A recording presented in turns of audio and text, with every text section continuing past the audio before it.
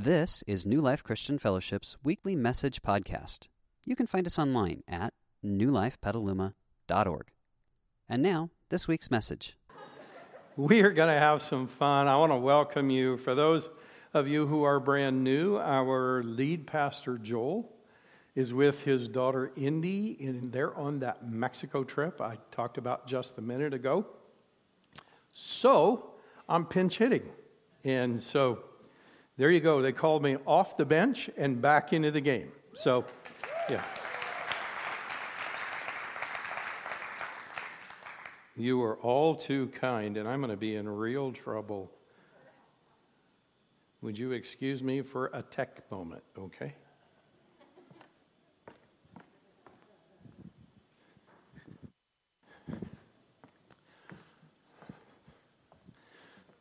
Now at least I know what's coming, okay? So, let's start this all over again. I'm so happy you're here. We are going to have a great time.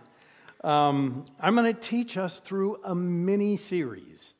It is only 2 Sundays long, and as I look back over my ministry life, one of the things that I'm struck with is the thing that Jesus talked about the most, I might have talked about the least. There's something wrong with that, right? Yeah. So I want to pull that back up, and let's talk about the thing that Jesus talked about the most. As you read through, there are 4 documentaries of Jesus' life in the Bible, and as you read through them, you will find passages like this. Jesus ministered from place to place throughout all the province of Galilee, and he taught in the synagogues, preaching the wonderful news of the what? Kingdom. Yeah. And again, this is Jesus teaching people. He said, the kingdom of heaven is coming soon. You find these statements all throughout the documentaries of Jesus' life. And one of the first questions that kind of pops up into my mind is, I wonder why Jesus used and chose the word kingdom. Because that's not a word we use very often, except in one context. And I think by looking at the context in which we use the word kingdom most often in our country, we can learn some wonderful things about the actual kingdom of Jesus. And do you know where we use the word kingdom most often? It's called the Magic Kingdom. Isn't it? That's where we use it. And we all love going to this place, right? You know, it's interesting.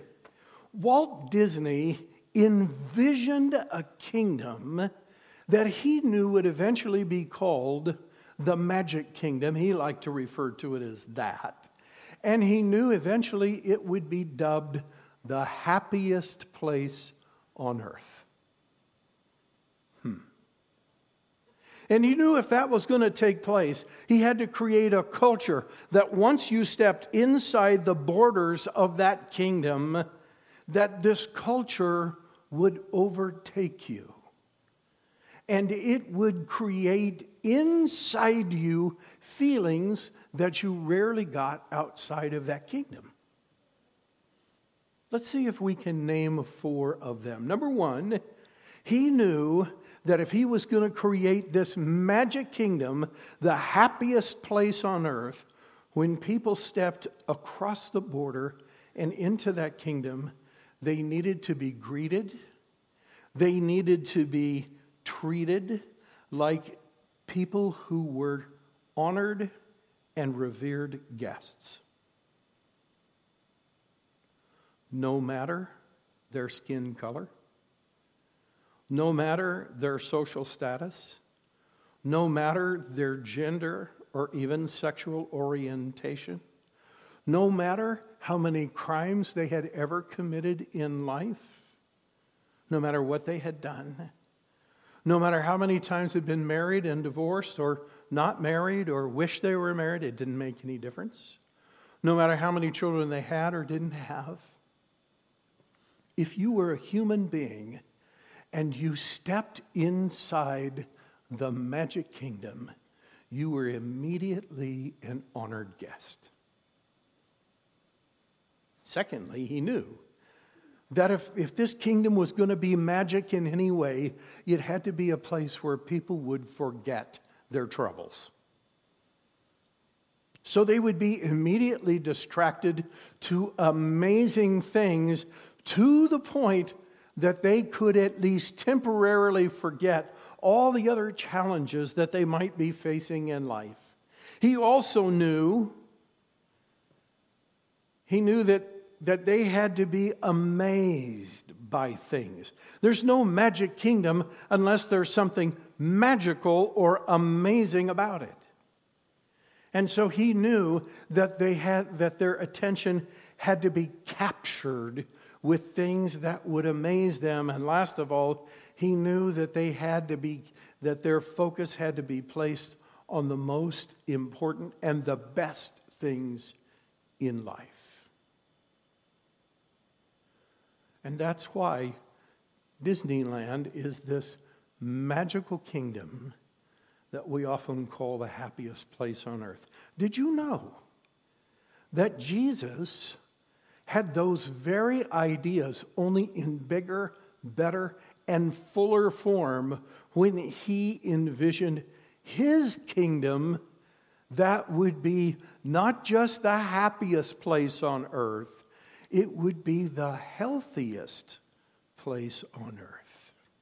A place where everyone, the moment you stepped into his kingdom, the moment you stepped into the church, the moment for us that you set foot in this parking lot, or the moment that you tuned us in via the live stream, the moment that you walked into our lobby, that you would feel treated as an honored guest, no matter the color of your skin, no matter what you have done, no matter your social status, no matter your gender or sexual orientation, no matter anything about you, that you would be treated like an honored guest. And in this kingdom of Jesus, we wouldn't help you temporarily forget your troubles. In the kingdom of Jesus, Jesus will help you deal with your troubles. And he will get you forgiven. And he will begin the healing process so that when you walk out the door of the church, you wouldn't be walking outside the kingdom of Jesus, but the kingdom of Jesus is something you would take with you wherever you go. And in this kingdom of Jesus, you wouldn't just be amazed by things that seem too good to be true. You would be amazed by divine things that only God could do. The transformation of a human heart and life from a destructive lifestyle to a lifestyle that not only blesses itself, but blesses others. And last of all, your attention and focus would be captured not only by the best things in this life, but the wonderful things of eternity. If there's one wish that Jesus has for everyone, if there's one wish I have for everyone, if there's one wish this church has for everyone, it's that everyone would know what it feels like to live in the magical and divine kingdom of Jesus. Doesn't that sound good? It's awesome. So we're going to press into that over the next 2 weeks. This is the basis of the whole series, and I want you to understand this. The kingdoms of this world desperately need the kingdoms of Jesus. That's what's wrong with our world. If you wonder why there's so much division in our country, it's because it has too much of the kingdoms of this world and not enough of the kingdom of Jesus in it. Yeah, it's true. But not only do the kingdoms of this world need the kingdom of Jesus, but friend, you and I do. We need the kingdom of Jesus. Why? Because it brings out the best in us. He really does. Not just wearing the name of Jesus and kind of claiming to be a Christian, but when we learn to invite Jesus into our life to where our heart becomes the place where he rules and reigns, not controlling us, transforming us, bringing out the best in us. It's beautiful. Not only brings out the best in us, it brings out the best in those around us. And you know what? When Jesus is bringing out the best in me, and Jesus is bringing out the best in you, we can walk in harmony even if we disagree about who we vote for. Isn't that amazing? We can walk in harmony even if we disagree on how the homeless should be treated, what we should do for them, with them. Even when we don't agree on many other things, we have this ability to walk in harmony because we are exuding the beautiful and wonderful and gracious and loving and forgiving and accepting character of Jesus. It's the culture of Jesus that begins to flow out of us. So, let's look at 3 things about the kingdom of Jesus that make it different from all other things. And then, if you come back next week, we're going to look at 4 really, really big things about the kingdom of Jesus that make it fundamentally different from every other kingdom in the world. And I promise you up front, they are inspiring. I promise you up front, they are challenging, and they are difference makers in our world. So let's start with 3 things today about the kingdom of Jesus. Number 1, the kingdom of Jesus does not compete with other kingdoms. It works within them. That's why the kingdom of Jesus is no threat to any kingdom on the face of planet Earth. It can exist within that kingdom. It can exist in America. It can exist in England. It can exist in Africa, South America, Australia, Europe, Eastern Europe, Western Europe. It can exist in every kingdom on the face of the earth because it does not compete with them. It actually brings out the best that they have.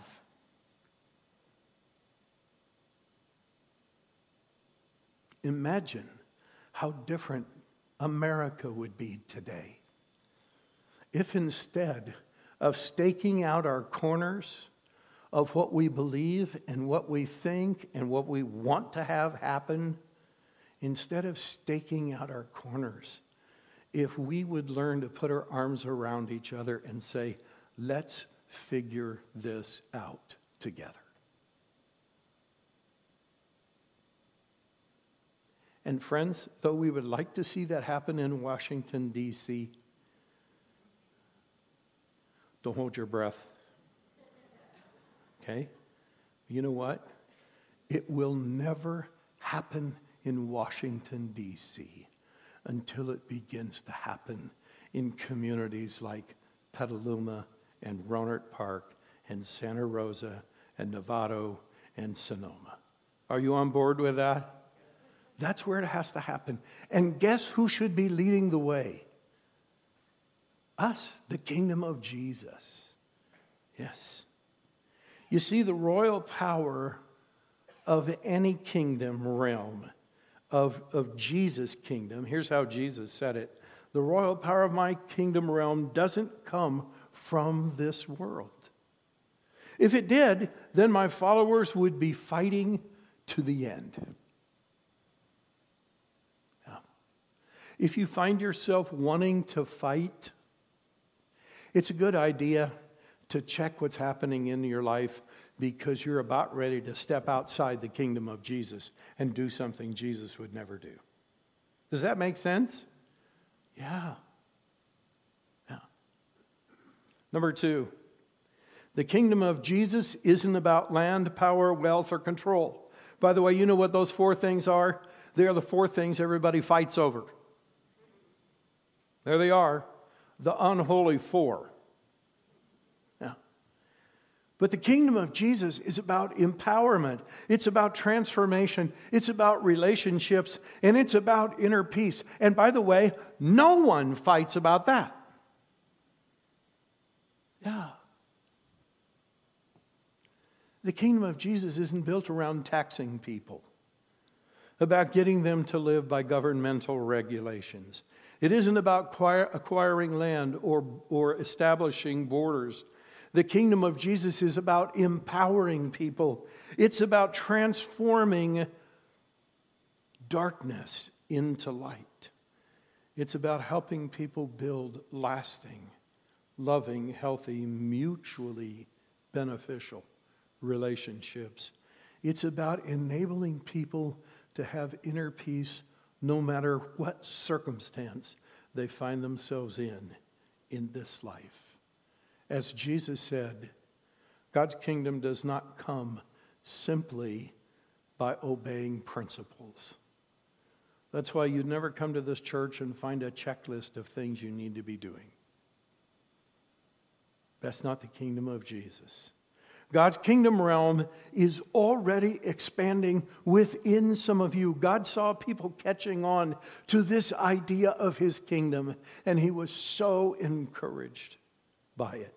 And number 3, the kingdom of Jesus will outlast every other kingdom. Don't you love that about the kingdom of Jesus? The prophet Daniel said it like this: God who rules from heaven will set up an eternal kingdom that will never fall. You know what?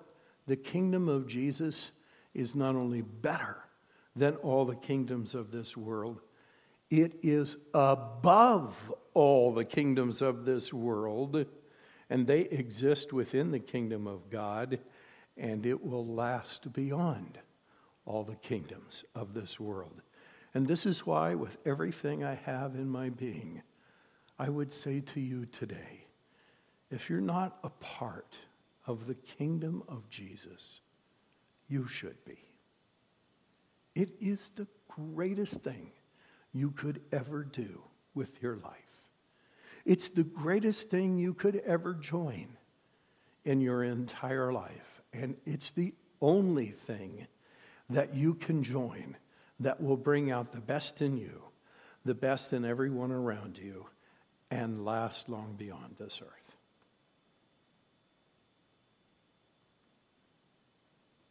So Paul, one of the people who was closest to Jesus and one of the earliest leaders in the church way back 2,000 years ago, began to write to his friends about the culture inside the kingdom of Jesus, and he began to describe it for them.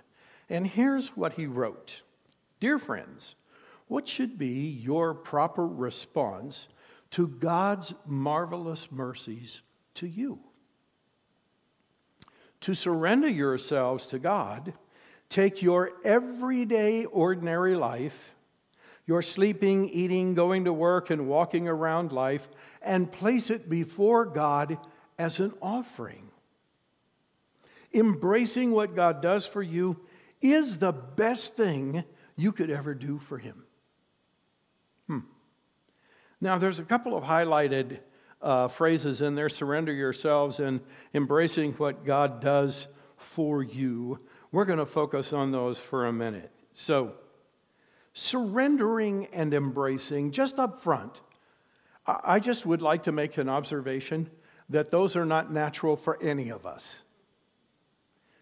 If I came up to you and said, you know, the only thing I need for you is that you would surrender to me, how does that make you feel? There's something inside you that goes, no way. That's not going to happen. We don't like to surrender. It's not natural for us. And why isn't it natural force? Because there's a couple of principles that are in operation here, and the first has to do with control. When we surrender, we yield control of whatever it is that is so valuable to us, and we yield control of it to someone else. And the thought that we have, the concern that we have, is what if they don't take as good care of it as I do? And when it comes to God, I think we have another control issue. What if he asks me to do something with my life that I don't want to do? Anybody relate to that? Good, we got like 6 honest people in this room. Everybody has that issue. Okay? I'll just give you a little confession. Years ago, when I became a pastor, one of the 2 things that I said to God I never want to do in my life, and I won't tell you what the second one is because I also did that here, okay? But one of the 2 things I said to God I never want to do is start a church. For those of you who are new, I planted this church. Yeah. How did that work out? Yeah. In fact, I was so dead set against it that when a friend of mine said to me, "Hey, Ron, I know a church that's getting ready to plant 5 churches. Are you interested in planting a church?" I said, "No." And my lovely wife was standing next to me. And when that conversation ended, she looked at me and she said, "Ron, I'm so surprised." I said, "About what?" "I've never known you to say no without at least praying about it." You know what the first thought that came into my mind was? That's so far off of my want-to-do list, I don't even need to pray about that.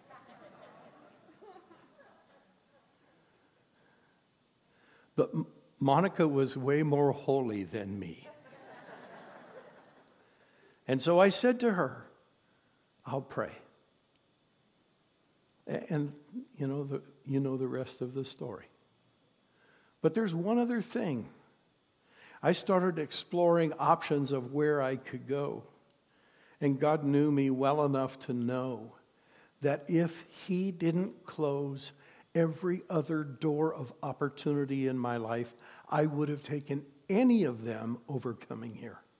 So what do you think he did? He closed them all. And what do you think my response to that was? I said, "God, I don't get it. I've been a pastor 25 years.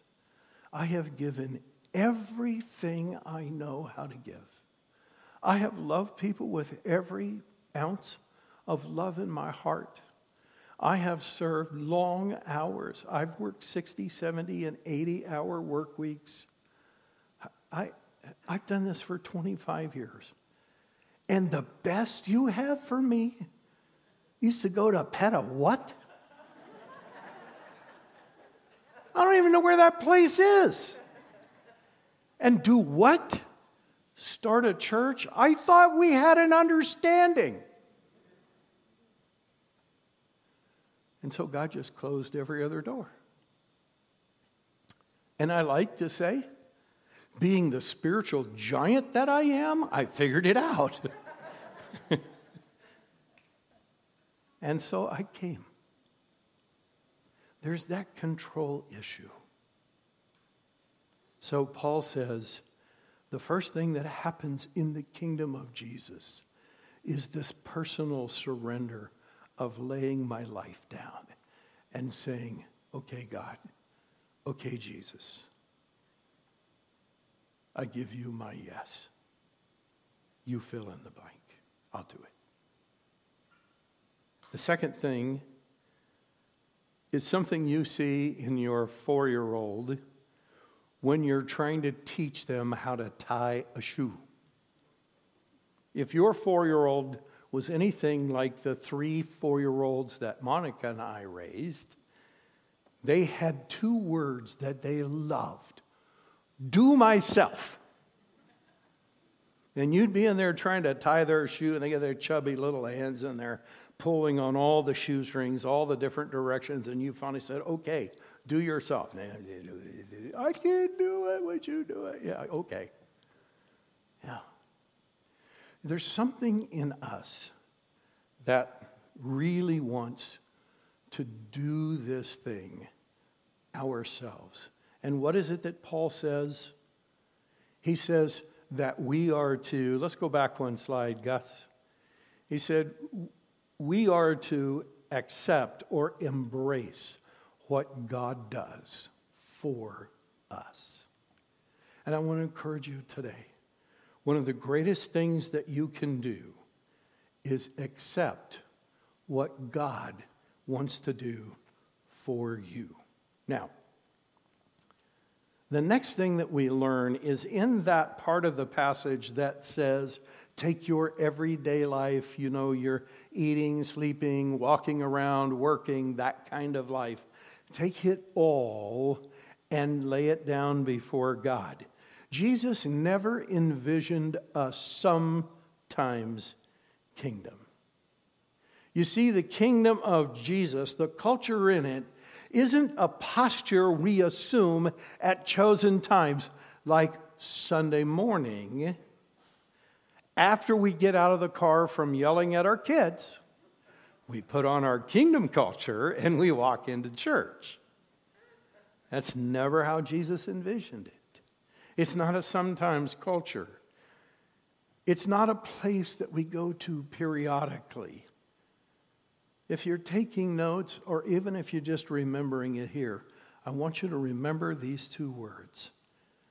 Immersive culture.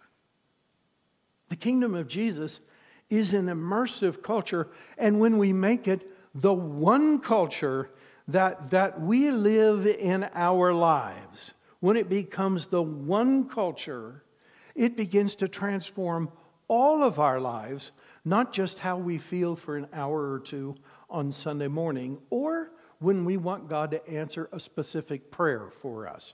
We kind of slide into our kingdom culture and pray our prayer. No, it becomes immersive. Everything we do becomes immersive. And then it becomes transformational. Radical things begin to happen in the sight of us. Now, see, you and I have a personal culture. If you're as old as me, you will remember an old cartoon strip, Andy Capp. Yeah, I know, all of you oldies are shaking your head. There was a guy in Andy Capp that looked like this. He has a personal culture. Now, this guy's name is Joe, and if you look him up, his last name is spelled BTFSPLK. Pronounce that. You can't. It's impossible. And everywhere he goes, there's a rain cloud. And there are people that everywhere they go, life is tough. And it's hard. And it's never going to turn out well. And they're never treated correctly. And the boss never understands them. And the boss never really rewards them appropriately. And their husband or wife isn't really appreciative. And only God knows why they got their kids. Because, they're a challenge too. They have a personal culture. But you know what? This next guy has a personal culture as well. Don't you like him? Well, I like him better than this guy at least. He has a cloud in his life, but he's got a string on the cloud, and he's going to take the cloud where he wants it to go. He's walking in the sunshine. The point is, we all have a personal culture that we carry with us. And here is the big idea. The big idea is, what if our personal culture was the kingdom of Jesus culture? Could you get on board with that? Wouldn't it be great if everywhere we went, we just exuded the kingdom culture of Jesus? Well, Paul, in the next paragraph, begins to talk about how that could happen. He says, don't let the world squeeze you into its own mold. In fact, stop imitating the ideals and opinions of the culture around you. Now, what Paul was really saying is that the kingdoms of this world exert a constant pressure on us to live according to their culture. Have you noticed that? It never goes away. You know, it starts really early in life. Numerous studies have shown that by the time children go to preschool, they have already figured out who the beautiful ones are, who the wealthy ones are, who the smart ones are, who the plain ones are, who the not so smart ones are, and who the socially elite are, and who the socially challenged are. Did you know that 4-year-olds know that already? Wow. The kingdoms of this world exert a constant pressure that tries to suck us back into the culture that governs the kingdoms of this world. It's important for us to expect it, to get used to it, and to never expect it to let up, but not to give in to it either. Now, Paul lays out the answer. He says, instead, allow yourselves to be inwardly transformed by the Holy Spirit through a total reformation of how you think. What Paul is really saying is we cannot create the nature of the kingdom of Jesus in us. Listen, you and I can choose to be part of the kingdom of Jesus, but we can never create the culture of the kingdom of Jesus.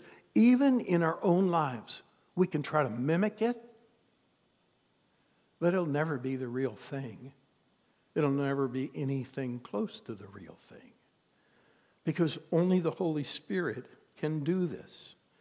We can choose to enter the kingdom of Jesus, and we can choose to open ourselves daily to the work of the Holy Spirit, and when we do, we will discover something quite wonderful. Look what Paul says next.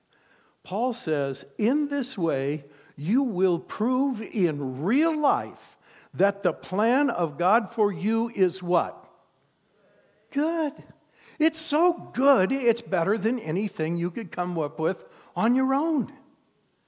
If you'll just trust, if you'll surrender, and you'll embrace what God wants to do in your life, and you open yourself up to the work of the Holy Spirit every day, in the end, you will find out that what God has for you is fantastic. So how good is it? Well, Paul wrote in a different place a description. And let's take a look at it.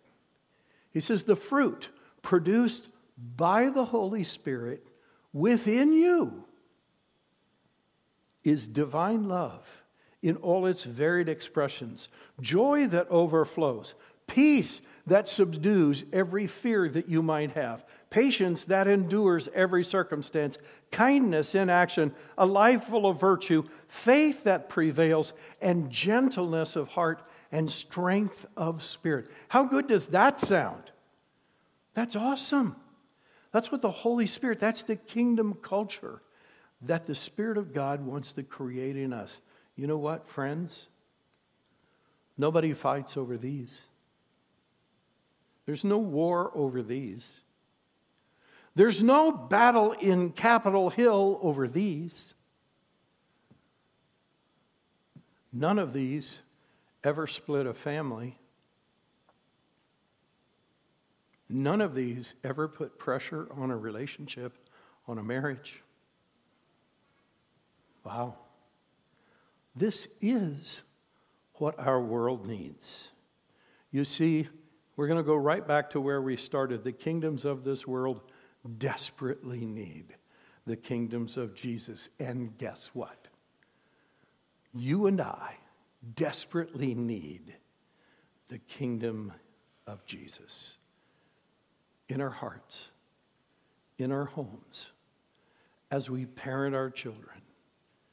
Let's take it to the workplace with us. not a preachy gospel that tells everybody turn or burn. That's not the culture of the kingdom of Jesus. Love, joy, peace, patience, and the things we just read. Let's take those with us to the workplace. So there are 3 ways that you and I could respond, and we're going to give us a minute or 2 to respond before we end our service. Number 1, you could choose to enter the kingdom of Jesus today. That would be awesome. If you choose to enter the kingdom of Jesus today, I'd like to know about it. So if you have a pencil, or even if you just have memory, you can remember this. Would you send me a message through email? My email is ron@newlifepetaluma.com. That's pretty easy. Okay? I would love to know about it, not just to know about it. I would love to pray for you this week.